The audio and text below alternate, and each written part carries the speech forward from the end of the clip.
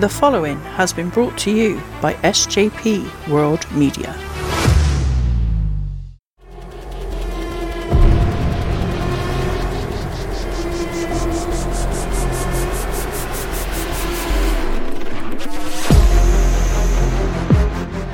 You people, what's with him? You know who I am, but you don't know why I'm here.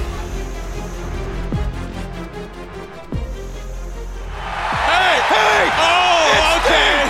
All right. It's Sting! Okay. And it's Sting! This is where the big boys play, huh? Look at the adjective. Play. Gonna put some butts in the seat.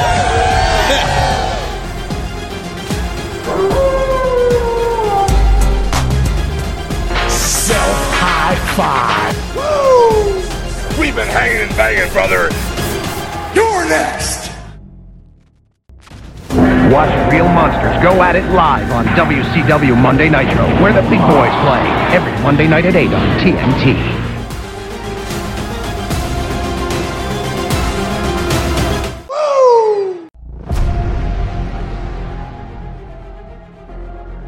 Hello and welcome to Nitro Nights, a WCW Look Back podcast brought to you by SJP World Media.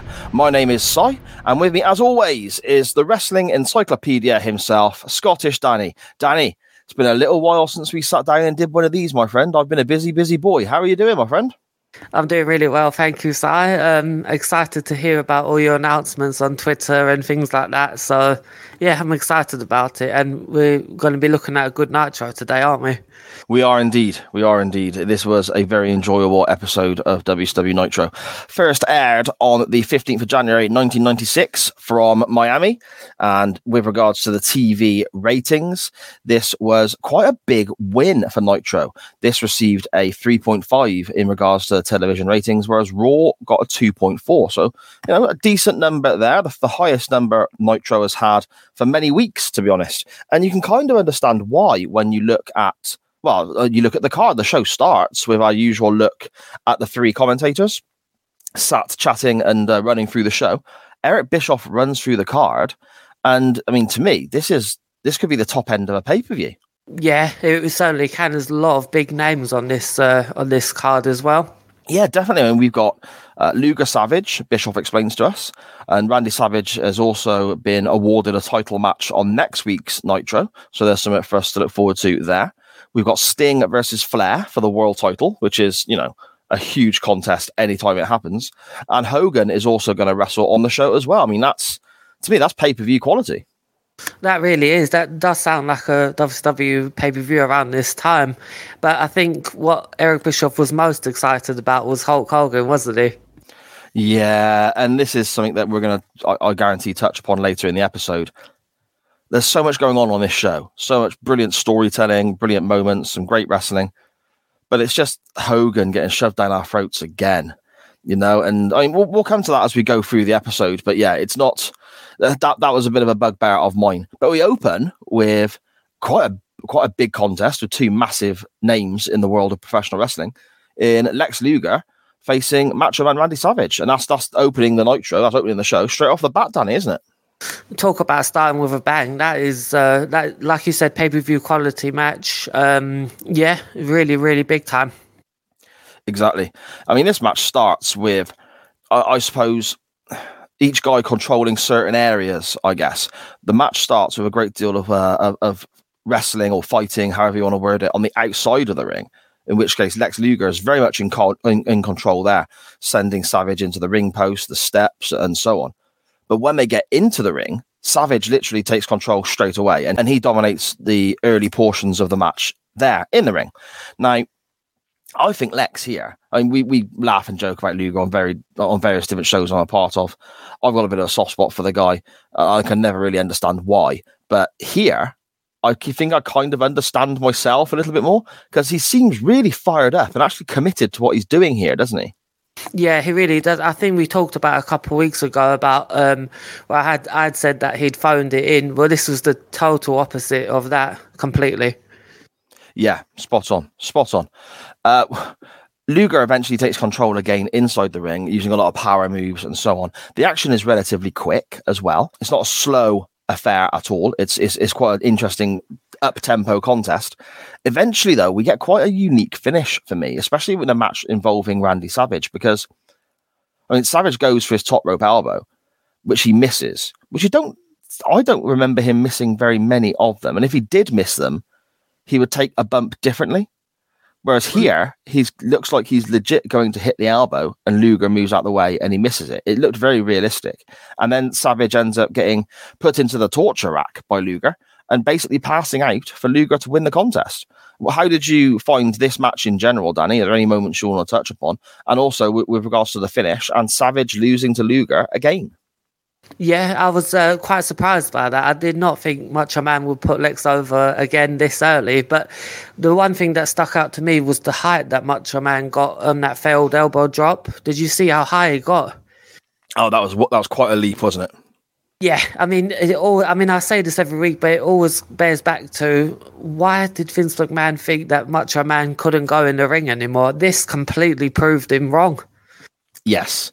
Yeah, very much so. Very much so. I mean, I can understand the whole new generation thing that the WWF were trying to promote now with regards to the older guys already being over in WCW. I can appreciate, when I say now, I mean at this point in 96, obviously. I can appreciate why McMahon is trying to promote his guys as being younger and better now that Hogan and Savage and so on have already left. But when you've still got Savage, to me, you said yourself, Danny, the stuff he's doing, we're seeing on Nitro and on WCW events that we're looking at, it makes a mockery of the decision for him to leave, doesn't it? For him to depart. Why didn't McMahon stump up the money? Why didn't McMahon allow him? I mean, at the time, one of the big things that Savage was talking about when he left the WWF, this is obviously a year or so previous to what we're looking at now, was a program against Shawn Michaels. He wanted to wrestle Shawn Michaels pretty much for a whole year before putting him over at a WrestleMania event. That would have been fantastic. That would have been so good to see. I mean, especially with Shawn Michaels going over as well. It just, what could have been, Si? What could have been? Yeah, exactly. The next segment we are told we're having some tag team action, according to Mr. Bischoff on commentary. And he explains that we have the team from the Dungeon of Doom. So straight away, instantly, I shudder slightly. And we have the team of Kevin Sullivan and Hugh Morris representing the Dungeon of Doom. And they're facing the Horseman team of Arn Anderson and Brian Pillman. But we don't quite get what was advertised, do we, Danny? It's quite a... Well, I find this an incredibly interesting segment. I mean, talk us through kind of what happens here. Yeah, there was a lot that went on in this segment. One thing I did write down was all these silly costumes that were going on in the ring, and Chris Benoit was just standing there in a suit. That made me laugh. But just to go back, I mean, what can you say about that? Just characters. I mean, that just blew my mind. Every part. I mean, we always talk about like the Dungeon of Doom is silly, but their character work was on point.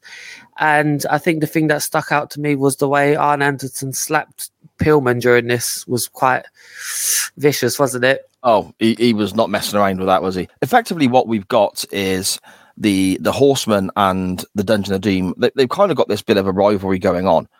But instead of the tag match advertised, they all come out together. The whole Dungeon of Doom, including the new US champion, one-man gang. And it looks odd seeing him holding that beautiful championship belt. But anyway, the whole of the Dungeon of Doom comes out with the whole of the Horsemen. And we get Mean Gene as well. And they kind of... They effectively, Arn Anderson describes it as a business meeting because he chastises Pillman for not dressing for a business meeting. Because Flair's in his robe, because obviously he's wrestling later. But Benoit and Arn are dressed very well. They're very well presented, or suited and booted, sorry. Pillman is dressed in jeans and a cut-off T-shirt and looks how he normally looks.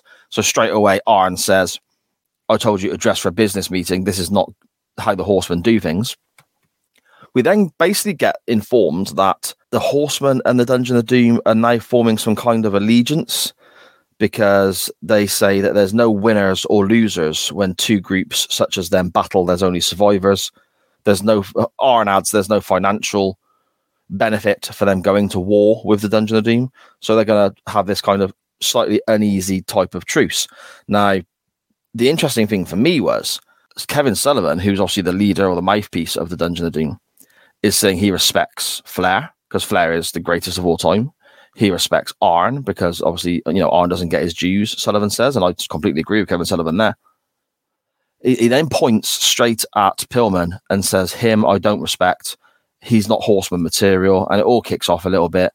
Pillman then basically runs his mouth back and Arn slaps him. So, I mean, for me, I find this fascinating. I find this whole segment so interesting because we've got the Dungeon of Doom and the allegiance with the Horsemen, but it seems a little bit wobbly, a little bit unsure of themselves and so on. Then in the Horsemen themselves, you've got the issues with Pillman and the rest of the Horsemen. And then Pillman's issues across that line, I guess, with Sullivan and the Dungeon of Doom. It's a very uneasy truce, I think. But I also believe for the first, and this is going to shock you, Danny, and whoever's listening as well.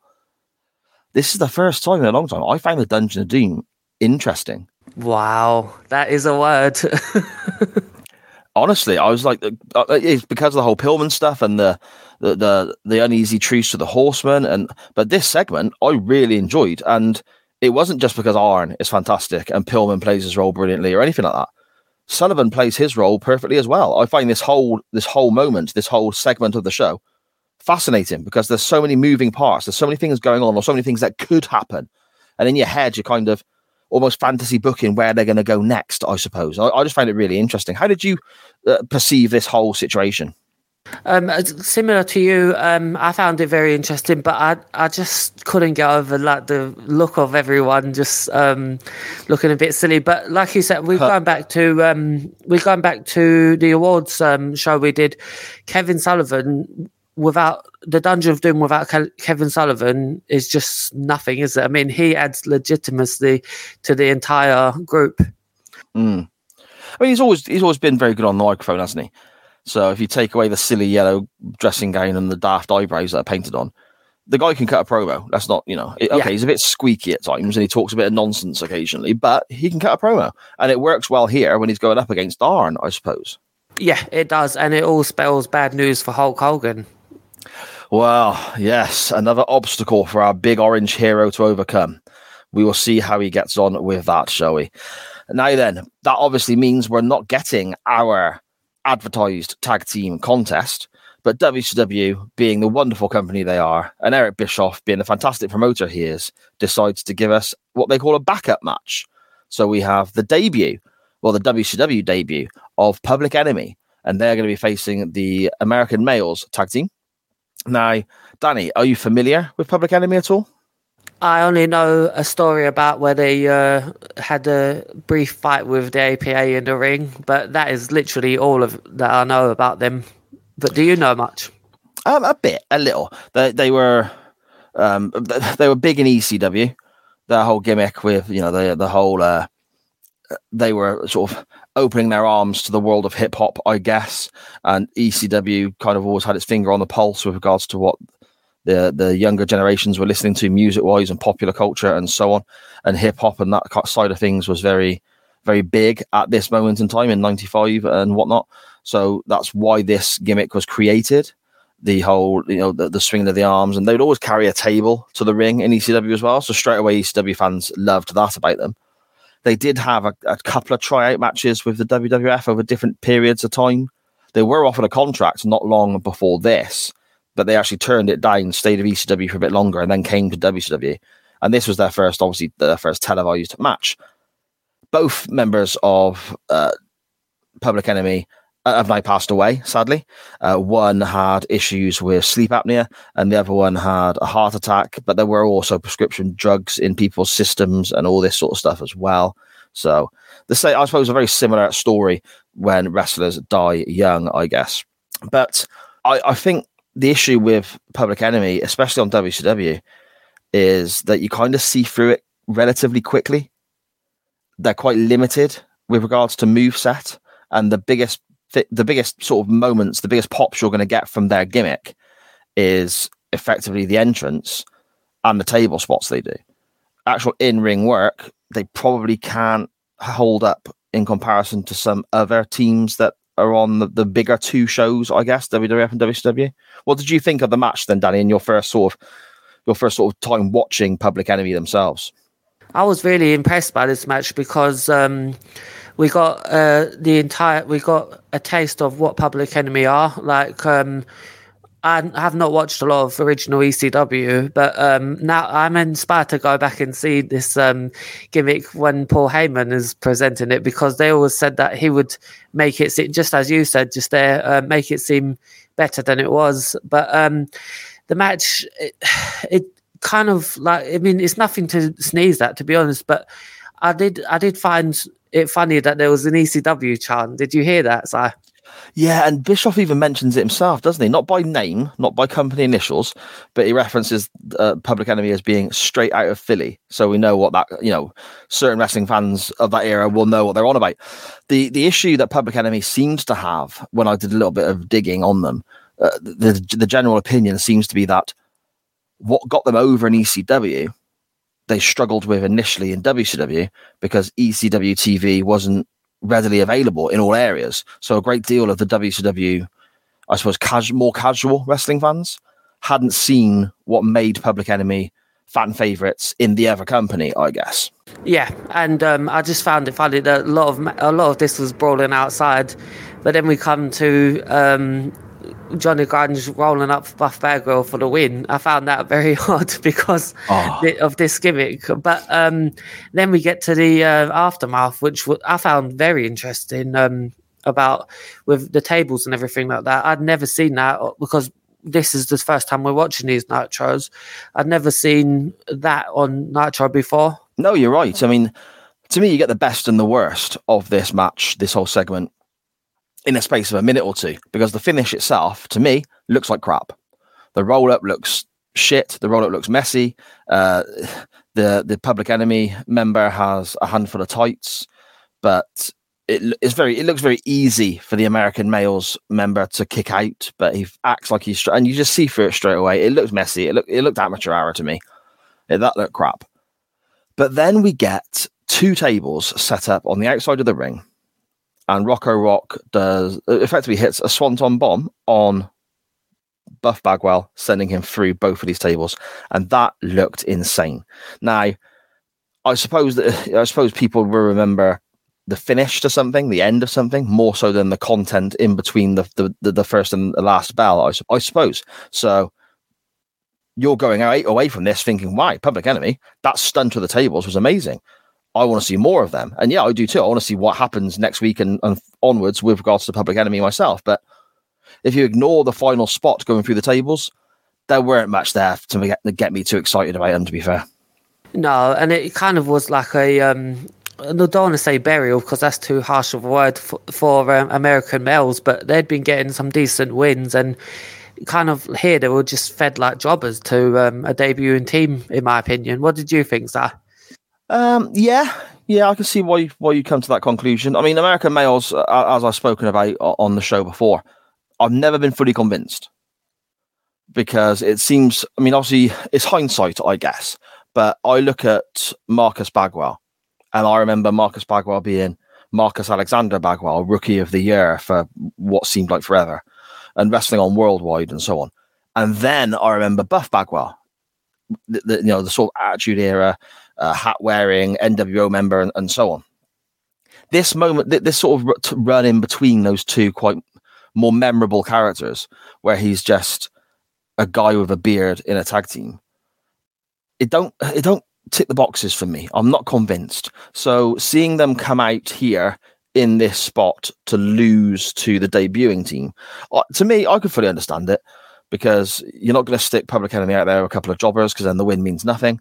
So put them out there with American Males. At least they've beaten somebody, but it's not a Harlem Heat, or it's not a Steiners or whatever, is it? Do you know what I mean? It's somebody that you don't mind taking a defeat, I guess. But yeah, I'm not convinced by American Males. I mean, don't get me wrong, great drop kicks and the theme tune's catchy, but that aside, is that enough to warrant a main spot on a roster? Probably not. Let's just face it. Our next contest, then, we are told, is Ric Flair versus Sting for the world title, because Hogan is going to go on last, because of course he bloody is. But before that actually happens, we have an advert for the Clash of the Champions coming up. Our first Clash of the Champions with our look back, Danny. And there's no world title discussed. There's no Ric Flair match discussed. There's no Hogan match discussed. There's nothing to do with Sting or anything at this moment in time. We're told we should watch the Clash of Champions because Robert Parker and Sensational Sherry are going to get bloody married. That's enough to get me to watch the pay-per-view, so... No, yeah, but I mean, it looks intriguing. I mean, from that advert, just based on that, what did you think of the advert, Si? Well, it's something different, isn't it? It's the kind of soap opera aspect that the WWF have always done. That WCW, they had moments, didn't they? WCW, throughout their whole run, from like the late 80s till they went out of business, they would have huge soap opera-esque moments like the WWF. And then they have other spells, especially early on in the run, where they would completely try and avoid that and sell themselves as being a bit more of a in-ring product. This here, I mean, I've got no wish to watch Sherry and Robert Parker get married. I'm not going to lie. But for the sake of the podcast, of course, we're going to. Maybe it'll be a good bit of comedy and entertain us, mate. We'll find out in a week or two, won't we? Absolutely, yeah. Can't wait.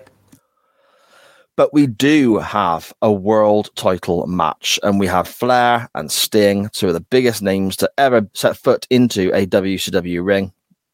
And this, again, as it always is with Flair and Sting, I enjoyed it. And again, I am biased because this Flair versus Sting is the epitome of WCW to me. But this was great. It was really fast paced. We had, an incredible superplex from Sting, looked amazing. We had some brilliant drop kicks from Sting. Flair was an absolute master once again at making his opponent look incredible. Jimmy Hart was there and got involved kicking Sting on the outside once or twice, but he didn't do too much. He wasn't overbearing. So even Jimmy Hart, for me, was okay in this contest itself. We get all the standard Flair spots and then all the standard Sting spots. Flair carrying in the corner away from his bigger, stronger opponent and so on. Again, Flair versus Sting. I don't think I'm ever going to come across a Flair Sting match that I won't enjoy. I mean, we'll find out more as the weeks, months, and years go by, Danny. But I loved this, mate. How did you find it? Yeah, it was a really good match. Went nearly 15 minutes. I'm glad WCW gave us this. I mean, we've seen Flair and Sting have a lot of matches on this Nitro rewatch, but this one ranks at the top for me because it was just like they just gave it that extra effort tonight. That's how I would see it. Yeah, I wonder if... I got nothing to base this on. I've not read anything about this. I've not heard any interviews or anything like that. But I just wonder if Flair and Sting have gone out in that match and it's for the world title. It's two of the biggest names in WCW. I suppose WCW originals, for want of a better term, I suppose you could call them. And they're not on last. They're not the main event. Hogan in a nothing throwaway match is in the main event. Whereas the world title between two of the biggest names the company has ever had, it isn't on last.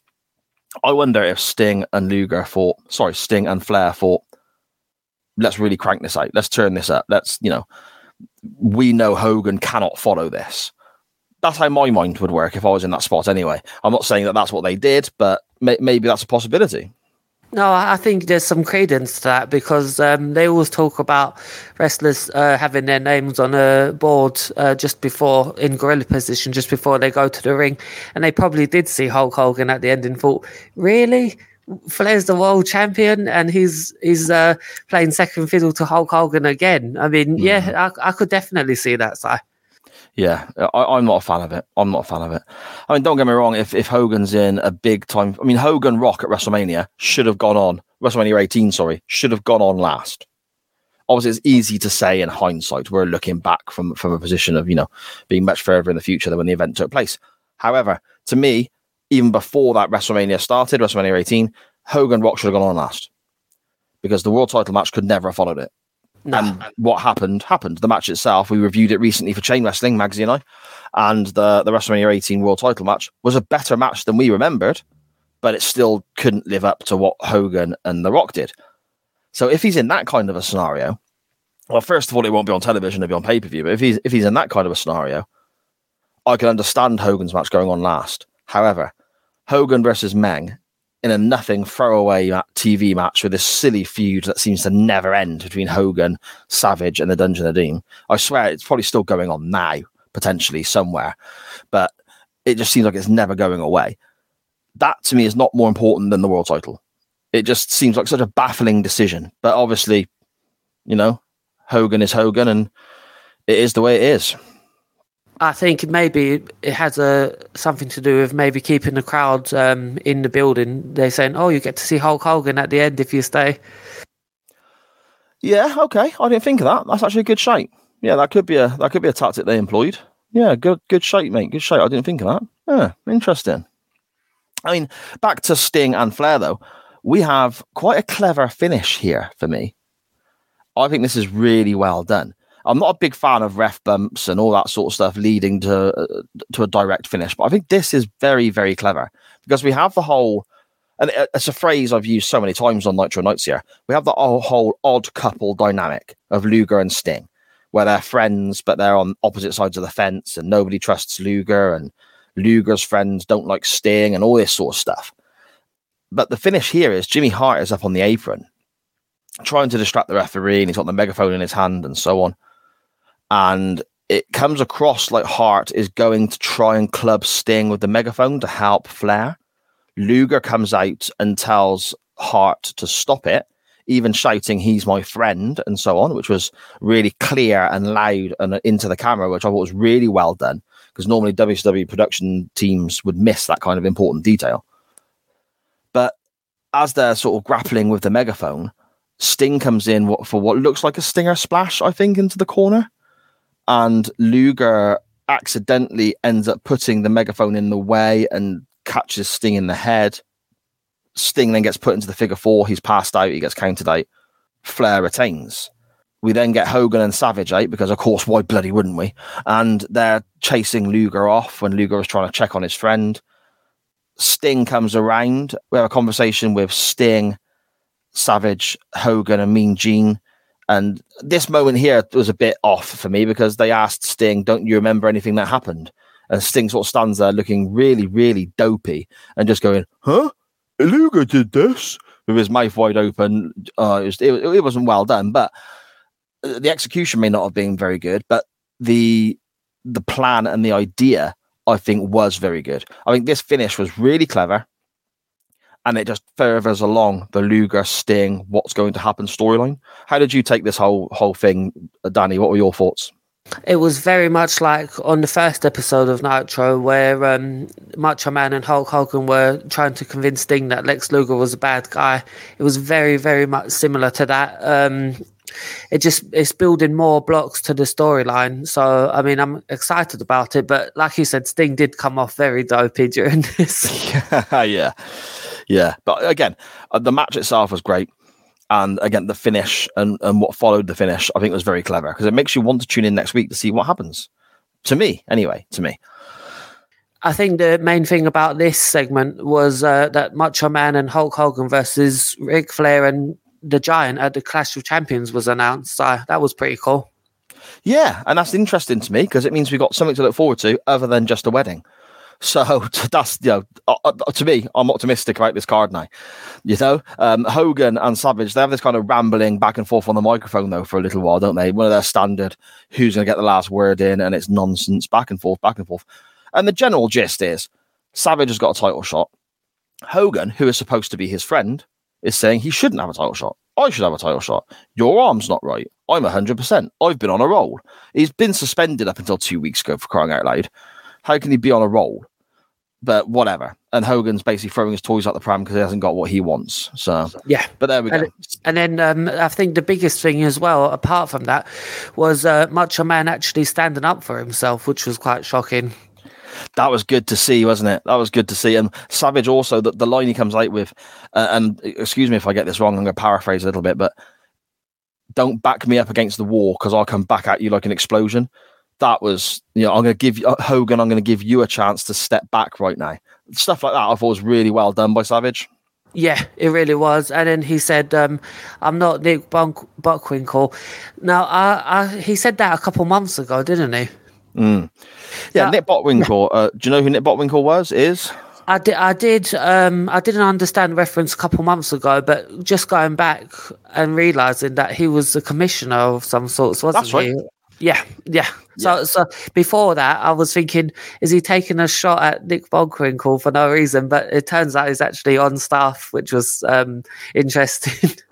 Yeah, he's like I suppose the WCW version of Jack Tunney here. He's the on-screen figurehead.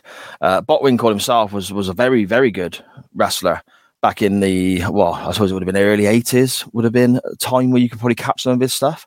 Very, very dominant in the AWA, Vern Gagne's territory there. Matches a bit later in his career with a sort of pre-Mr. Perfect Kurt Hennig. You can find those. I think it's a Super Clash event under the AWA banner on the network. Worth checking out. Very good stuff, mate. Very good stuff. That's a bloody match. That it really is a bloody. It's just filled everywhere with blood. Yeah, it's good stuff, man. It's good stuff. So then our main event, not for the title, not with a big name like Sting or Flair or whatever. It's Hulk Hogan versus Meng. Obviously, Hogan's a big name, and I don't mean any slight towards Meng exactly, but I mean, surely everyone gets my point. This should not be our main event, but Hogan must pose, as the saying goes. Something I notice here, though, the crowd is very pro Hogan this week. There's lots of Hogan t-shirts and foam hands and Hogan chants and so on, Danny. Yeah, I found that surprising as well. Is that we always go back and say, oh, Hulk Hogan was losing his popularity, but in certain markets, he really wasn't.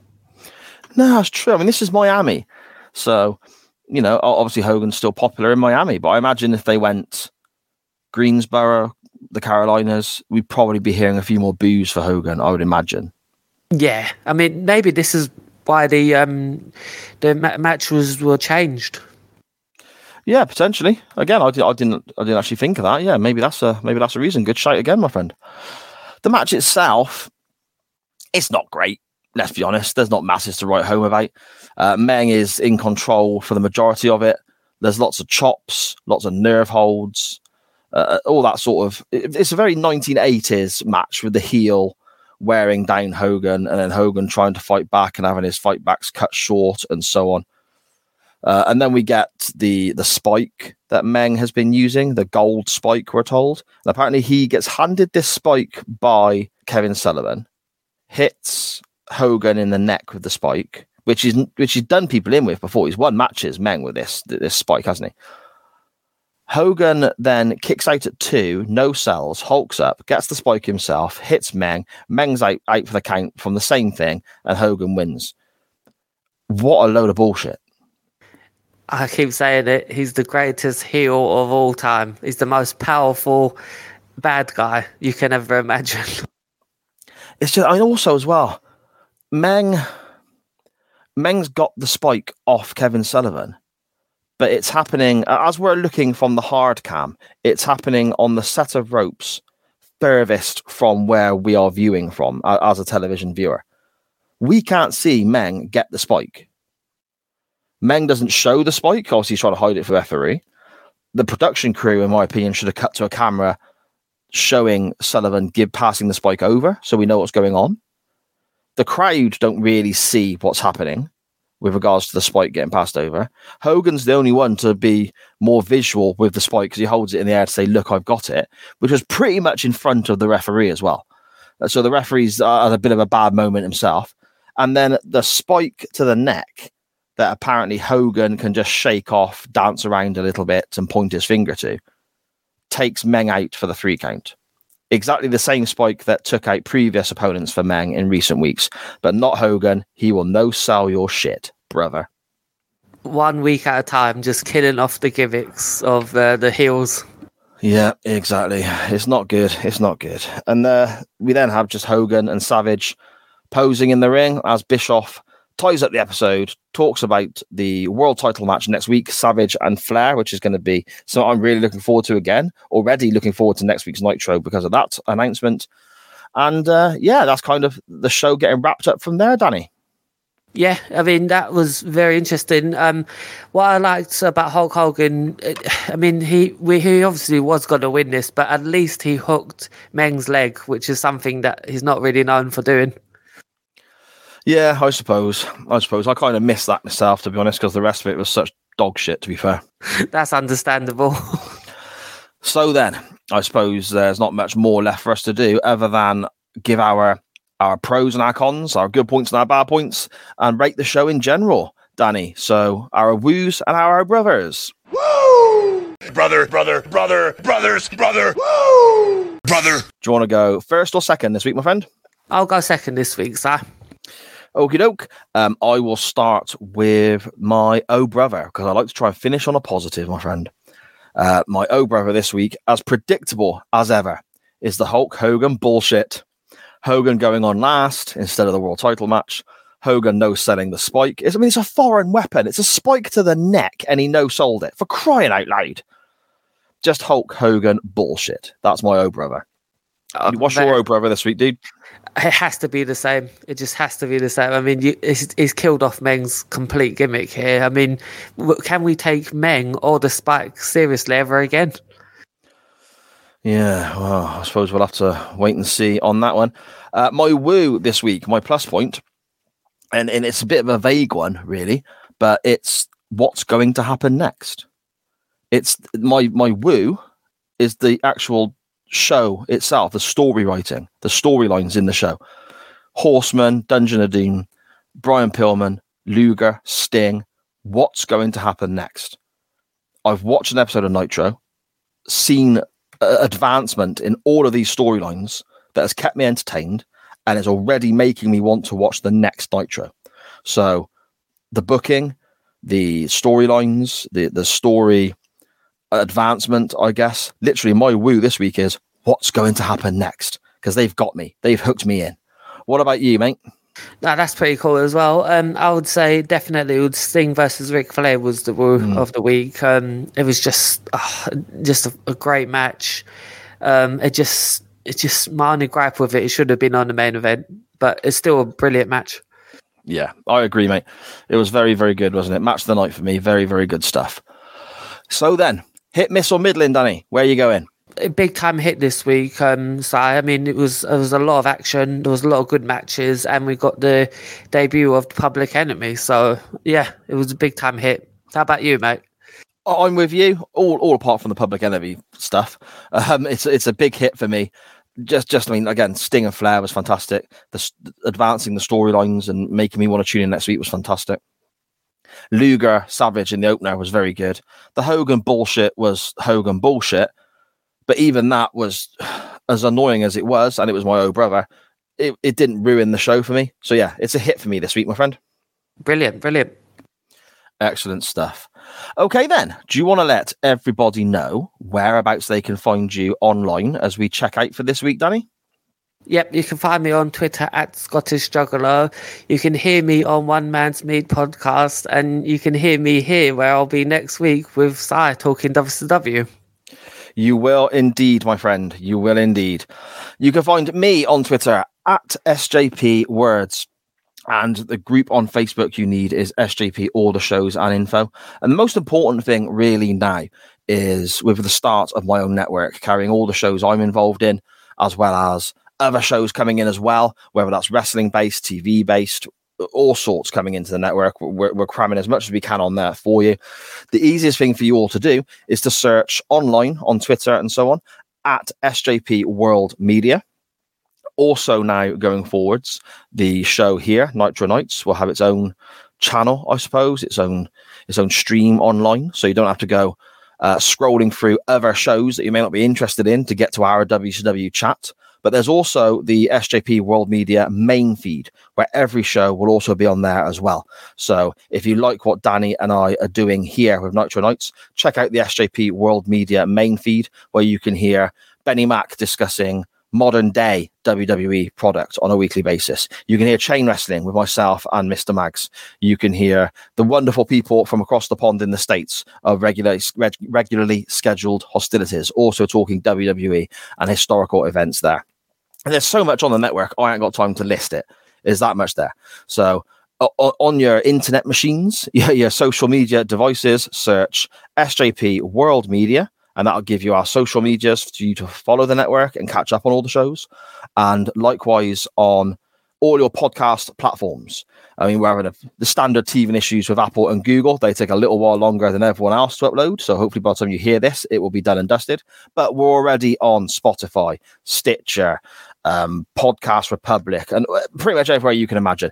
If you type in SJP World Media, the main feed comes up. You type in Nitro Nights comes up. Dive on in, try out the other shows on the network, and most importantly, let us know what you think. But you can follow this show on Facebook and Twitter at Nitro_Nights. So there you go. That's all the info I have to chuck out this week. Danny, I'm looking forward to next week, my friend. Excited. We get a Nitro, and the day after, we get a bloody Clash of Champions. But, I mean, it's all looking good. We get a world title match next week, so that should be cool. Wonder if it'll go on last. Oh, brilliant stuff. Danny, thanks again, bud. I've had an absolute blast. I've had a great time. Thank you so much for joining me again. Take care, sir.